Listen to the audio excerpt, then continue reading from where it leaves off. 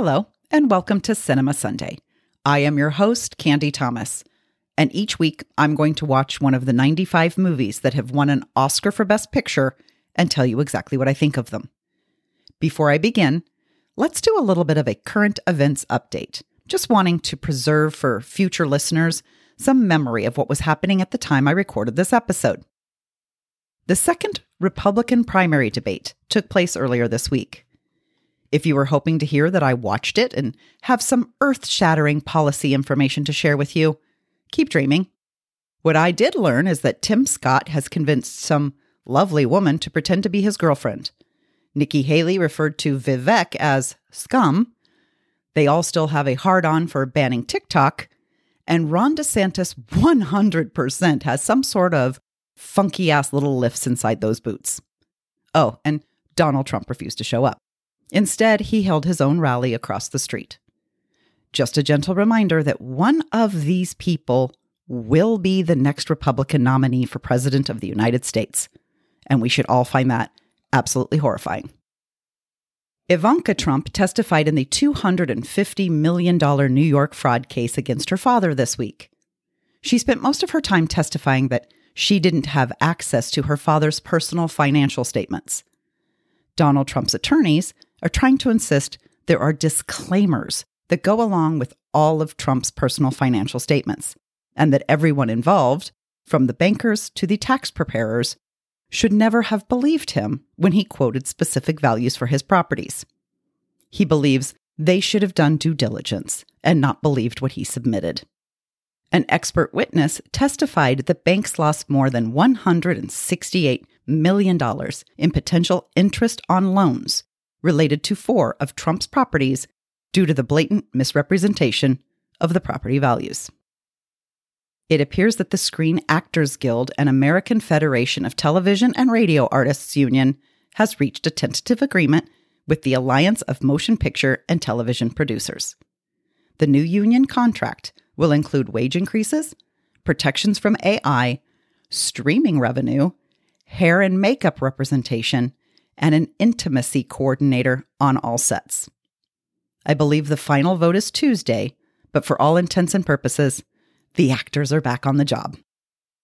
This week, we also have a couple of angry little mountains. It appears that Mount St. Helens is starting to rumble again. More than 400 earthquakes have been detected beneath the surface in recent months. The last time Mount St. Helens erupted was 1980 and left 57 people dead.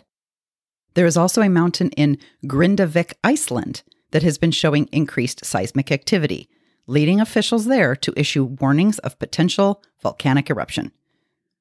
A state of emergency has been declared in the region, and authorities have risen the aviation alert to orange. They have evacuated a nearby town of 3,400 people, and this town is located about 31 miles away from the capital city of Reykjavik. If you recall, there was a major eruption in Iceland in 2010 that caused widespread disruption to air travel between Europe and North America, causing more than 100,000 flights to be canceled and costing the airlines nearly $3 billion. Let's hope the folks in both of those areas are able to stay safe. And finally, the good people of Ohio showed up at the polls this week and did something that their Republican-led state government never thought they would do. They voted to enshrine a woman's right to choose into their state constitution. And I mean, this is a very big and, they voted to legalize weed.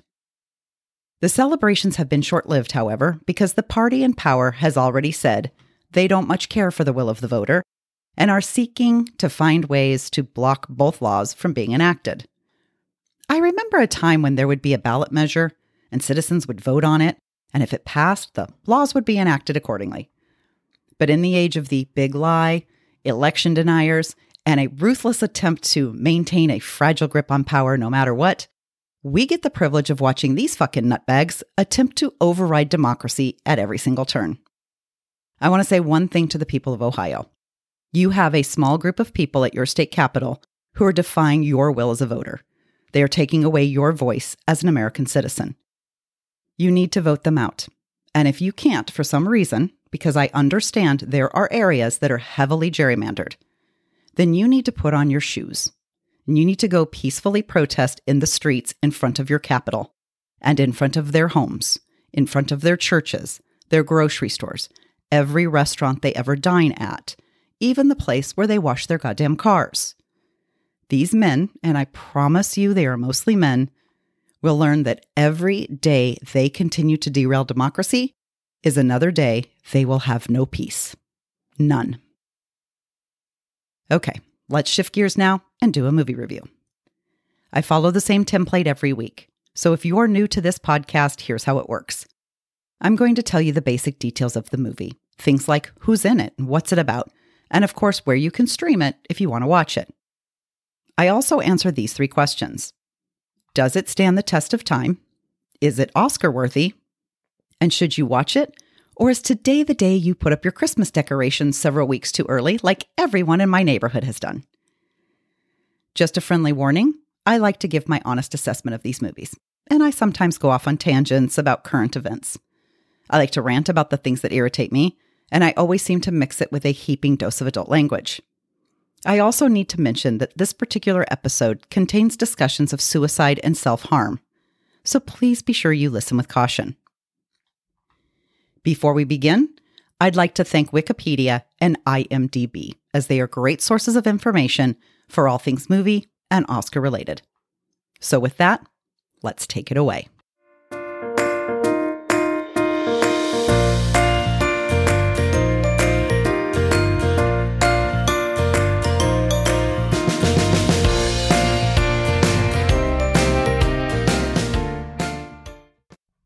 This week's Oscar-winning film is The Apartment. It was released June 21st of 1960. It's directed by Billy Wilder. It stars Jack Lemmon, Shirley MacLaine, and Fred MacMurray. It was nominated for a total of 10 Oscars, and it won 5 of them. It won for Best Picture, Best Director, Best Original Screenplay, Best Art Direction, and Best Film Editing. If you want to watch it, you can stream it on Spectrum or MGM Plus for free if you have subscriptions. Otherwise, you can pay $3.99 to watch it on Amazon Prime Video, Vudu, Redbox, and Apple TV. So what is it about? The story revolves around a man named C.C. Baxter. He's played by Jack Lemmon. Baxter is a low-level office worker at a large insurance company headquartered in New York City. He wants desperately to climb the corporate ladder. So at least in the beginning, it appears that he's lucked into the ultimate quid pro quo. Baxter agrees to loan his Upper West Side apartment to a few of the high-ranking executives at his company so they can have a clean, quiet, and convenient place to carry on their extramarital affairs. I think it starts out easy enough. Baxter spends a couple of nights each week working late, so his apartment can be used in his absence. The adulterous couple simply leaves the key under the mat when they're done. Baxter is required to maintain a pretty meticulous schedule, so there's no overlap because each man has a very specific availability based on whichever woman he plans to entertain that week. The upside to all of this is that the 4 men are all promising to mention Baxter's name to the head of personnel. With all of them attesting to Baxter's amazing work performance, he'll be promoted in no time. The downside is that the 4 men all have overactive libidos, and they need the apartment so often that Baxter can never seem to get an evening in his own home. There's also the issue of his neighbors and landlord, who are bombarded every night with the sounds of loud music and rowdy sex coming from Baxter's apartment. They all politely refer to him as a swinging bachelor, but they can't help but think he's a bit of a pig. And since Baxter's trying desperately to keep the secrets of his married supervisors, he has no choice but to allow his neighbors to think he's the king of tits and wine. We're only a few minutes into the movie, and we can see how untenable this is becoming for Baxter. He's often forced to spend most of the night outside in the cold weather. They consume all of his food and alcohol, and their drunken escapades often leave his apartment in disarray. This has apparently been going on for more than a year, and he still has nothing to show for it. But any time he tries to deny one of the men access, or heaven forbid he's sick and just wants to sleep in his own bed, They threaten his job. He's gotten himself into a situation where he has to play along or he jeopardizes his career. Baxter finally receives enough glowing performance reviews that he manages to catch the attention of Jeff Sheldrake, the personnel director. He's played by Fred McMurray. At long last, Baxter is summoned to the 27th floor to meet with Sheldrake in person, and he's sure his ship has finally come in. In an earlier scene, we met Fran Kubelik, a young woman who operates the elevator in Baxter's office building. Fran is played by Shirley MacLaine. The earlier scene introduced us to Fran and allowed us to see that several men, including Baxter, would be interested in dating her. Now we're seeing her again, and it's just the two of them chatting in her elevator as Baxter makes his way up to Sheldrake's office. They flirt with each other, but Baxter doesn't get the sense that she'd be willing to go out with a guy like him. His meeting with Sheldrake doesn't go exactly as planned. First, Sheldrake reveals he knows about the apartment and the arrangement Baxter has with a few members of the management team. This is tawdry behavior, and Sheldrake expects more from Baxter, who immediately agrees that he will never loan his apartment to anyone again. Except, it turns out that Sheldrake wants the use of the apartment for himself, and he expects Baxter to cut off usage to anyone else and keep it 100% secret why he's doing so. In fact, he even insists that Baxter provide him with his own key, so Sheldrake doesn't have to risk anyone seeing them passing one around at work. Although it doesn't give him back his apartment, at least he's gone from sharing with 4 men to just 1. And the best part is that Sheldrake has the power to promote him, so he'll end up getting the long-awaited corner office. Sheldrake wants the agreement to start that very night. He has told his wife he needs to spend the evening with a client, but really, he has a date, and he wants to take the woman to Baxter's apartment. To apologize to Baxter for the short notice, he offers him 2 tickets for that night's performance of The Music Man. In all honesty, Baxter doesn't appear to be the slightest bit bothered by this crazy turn of events. In fact, he's on cloud 9. He finally got his promotion. He knows he no longer has to kowtow to those 4 assholes who abused his kindness. He'll have more money, more prestige, and more confidence when it comes to his own dating life. He leaves Sheldrake's office with a little extra pep in his step. He invites Fran to be his date to the theater that evening, and she accepts. But first she has to keep her commitment to meet a former flame who's been calling her again. She's just trying to be polite to him and tells Baxter she'll meet him in front of the theater before the show starts. Fran does go into this very well-intentioned. Her plan is to meet her ex for a drink, they both can get some closure, and then she'll go have a pleasant first date with Baxter. Seems like a good plan. But it goes off the rails, and Baxter is left standing alone at the theater without a date. What he doesn't know is that the person Fran is meeting is his boss, Jeff Sheldrake. And Sheldrake makes a big pitch to Fran. He's going to do it. He's finally going to leave his wife. He's in love with Fran, and he can't be without her. Blah, blah, blah. We've all seen this scene a million times. And as a woman watching this, it's all I can do not to yell at my TV, "Don't you fall for it, girl. He's lying to you. He's never going to leave his wife." And Fran, to her credit, is a tiny bit skeptical. She's not jumping right back in. But he's really convincing. He's a smooth talker who says all the right things. And before you know it, he's talked her into a trip to Baxter's apartment.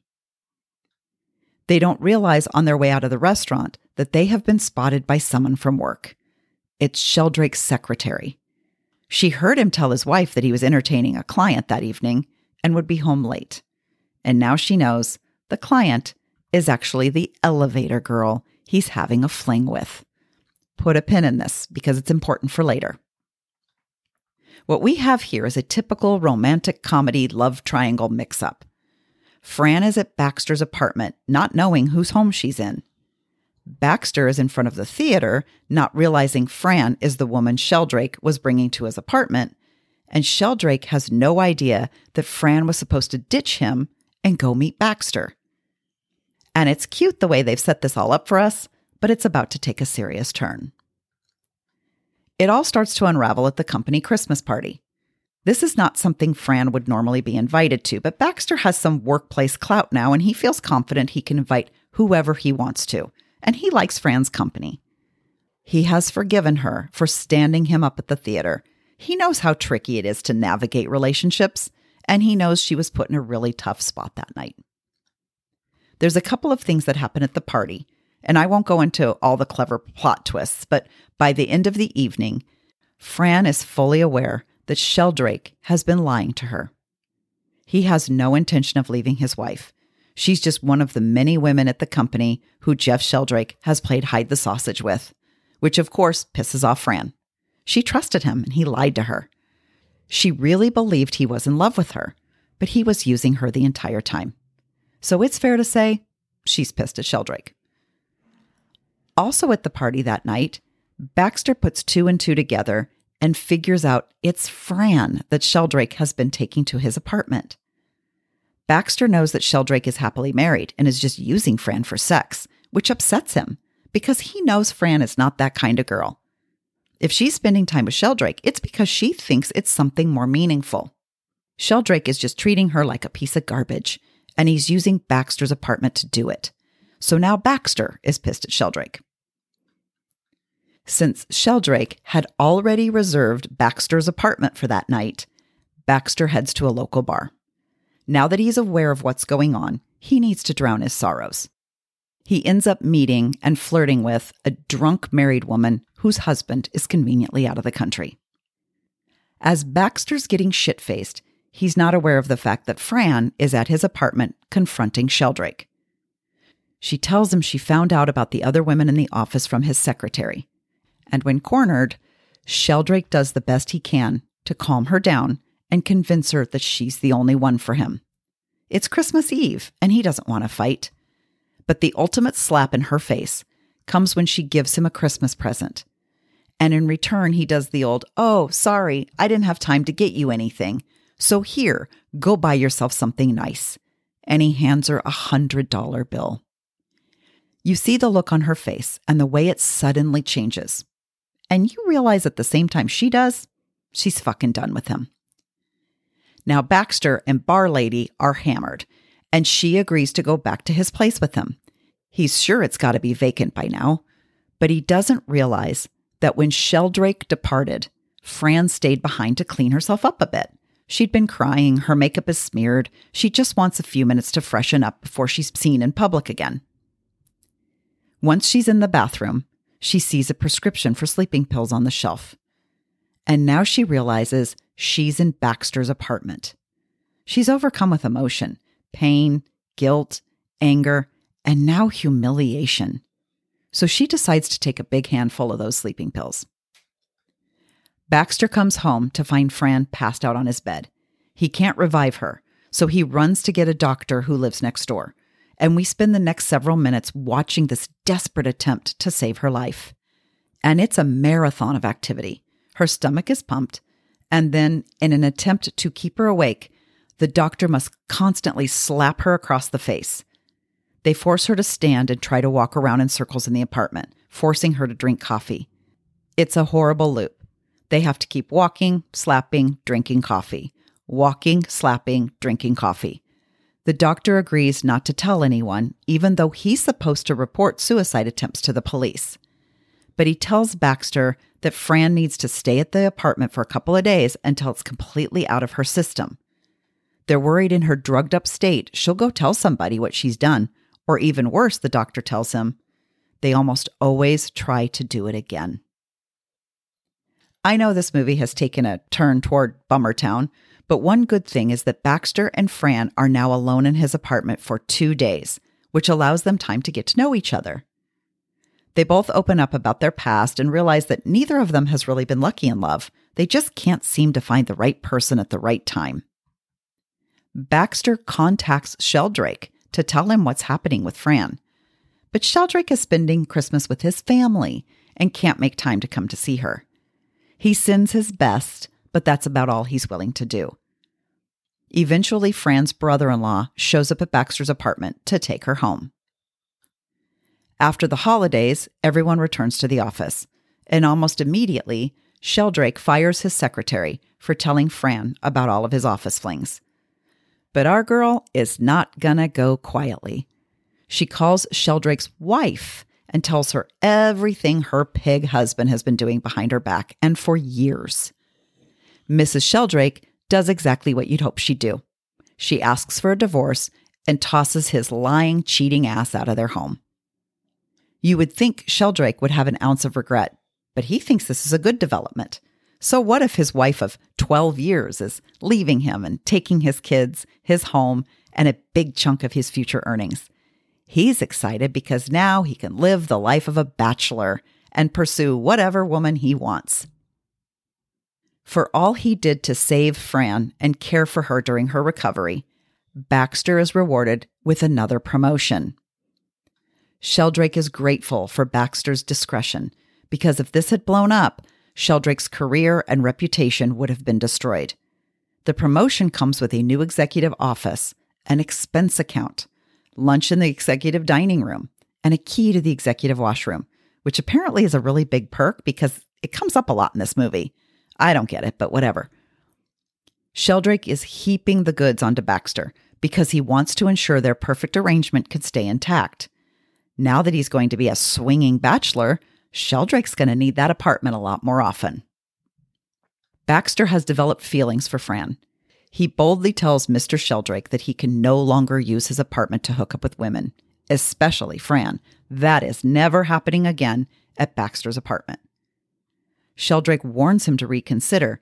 In the nicest way possible, he's saying, listen, I own your ass. You will give me the fucking key. So Baxter ceremoniously hands him a key. But it's the one to the executive washroom. And with that, C.C. Baxter lets Jeff Sheldrake know he can take his job and his perks and shove them up his ass. When Fran finds out how Baxter stood up for her, she realizes that he's the man she needs to be with. She ditches Sheldrake at a New Year's Eve party and runs all the way to Baxter's apartment. As the movie ends, we assume they live happily ever after. Question 1. Does the apartment stand the test of time? The basic theme is still very prevalent in today's movies. It's not unusual to have 3 people in the same workplace involved in a love triangle. This is a time-tested formula, and there's always one person who seems to get left out in the cold, and that's usually the one person the audience members are most sympathetic toward. This is the type of movie that can be easily transferable to any period in time. By just changing the costumes, the set design, reworking small sections of the script, you could drop this movie into any decade and it would still be fun and engaging. I feel like it's incredibly accurate. Whenever I watch movies and TV shows set in the corporate workplaces during the 50s and 60s, this is the exact dynamic I'm used to seeing. Men held all of the positions of power and respect, and often elected to sleep around with the women who were hired as secretaries, switchboard operators, and cafeteria workers, who they believe were hired for their looks. And sadly, the women often considered themselves to be lucky if they were the ones chosen to be the boss's Tuesday night gal. I'm going to put on my human resources hat for a minute here and say that I would love for a movie like this to be remade today, knowing it would be scrutinized by today's legal standards regarding sexual harassment and quid pro quo in the workplace. I'm watching this movie, and the minute Sheldrake fires his secretary, I'm thinking, well, there's a lawsuit waiting to happen. Maybe not in 1960, but in today's version, she and all the other women in the office who have engaged in sexual activities with men in power, only to have their career paths stalled, sidetracked, or even ended once they are no longer playing along, they would collectively have some sort of legal recourse, if not legally, at least financially. And in my mind, that makes for a much better movie. Question 2. Is it Oscar-worthy? Yes. I think this is just the type of movie that Oscar voters appreciate. A creative story, great performances, well-written script. To be honest, if it was just a prototypical romantic comedy involving a workplace love triangle, I'm not sure it wins the Oscar. I think the dramatic turn was necessary because it showed the complexity of extramarital affairs, how vulnerable some people can be, and if people's emotions are mishandled, it can turn very quickly into a case of self-harm. The other movies nominated that year were The Alamo, Elmer Gantry, Sons and Lovers, and The Sundowners. Both Jack Lemmon and Shirley MacLaine were nominated for acting awards, but they did not win. In 1994, The Apartment was deemed culturally, historically, or aesthetically significant by the United States Library of Congress and was selected for preservation in the National Film Registry. In 2006, Premiere Magazine voted this film one of the 50 greatest comedies of all time. The Writers Guild of America has ranked the film's screenplay as the 15th greatest ever script. It also appears on 5 of the American Film Institute's top 100 lists. Question 3. Should you watch it? Yes, I highly recommend it. It's so well written, and I love the clever way that each of them finds out what all the others are doing. I admit it's somewhat basic, like it's black and white. There's no big special effects, no explosions, no bad language, no nudity. Believe it or not, even though the entire movie is based on all of these sexual encounters, there's not a single sex scene. Shirley MacLaine and Jack Lemmon are both very young in this, and they were both bona fide hotties in their day. It's easy to watch because it's filled with young, successful, good-looking people who all want to sleep with each other. I'm so pleasantly surprised every time I watch one of these older movies for this project. I don't think there's been one so far that I haven't enjoyed. And this one's no exception. Please go watch it. I think you'll enjoy it. Okay, that's a wrap. This has been episode 53 of Cinema Sunday. I'll be back next week to discuss another Oscar-winning film. Please tell your friends about this podcast. If you feel so inclined, you can like, follow, subscribe, and even post a review. That helps get Cinema Sunday heard by a wider audience. If you have a comment, a correction, or just want to tell me that I have shit taste, you can email me at cinemasunday@yahoo.com. The music for Cinema Sunday is appropriately titled So Happy. It is by Scott Holmes Music. I got it off of freemusicarchives.org, and the work is licensed under Creative Commons by NC 4.0. Links are provided in the bio, and if you happen to visit the Free Music Archive, they too take donations, so please be generous. Thanks, and see you next week.